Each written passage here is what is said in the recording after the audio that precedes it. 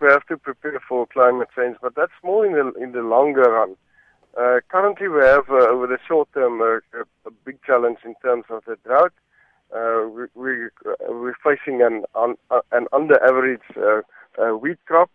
We're also facing problems. We've had an under average maize last year, the past season, and now we're facing this drought that's impacting on, especially as I said, on the wheat industry, the maize industry, the sugar industry, and eventually on the red meat industry. So it's really a serious challenge, and I think one that we will have to have government support for to overcome this year.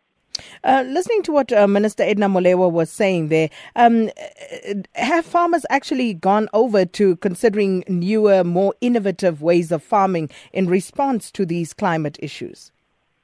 Oh yes. I think South African farmers are at the forefront of technology in terms of minimum tillage and all that kind of stuff, using satellite navigation systems to optimize production, using, even in terms of water usage. We're one of the countries in the world that employs the best technology there is. Of course, normally it's Israel that's the leading country in terms of water conservation in irrigation, but South Africa isn't doing too bad either.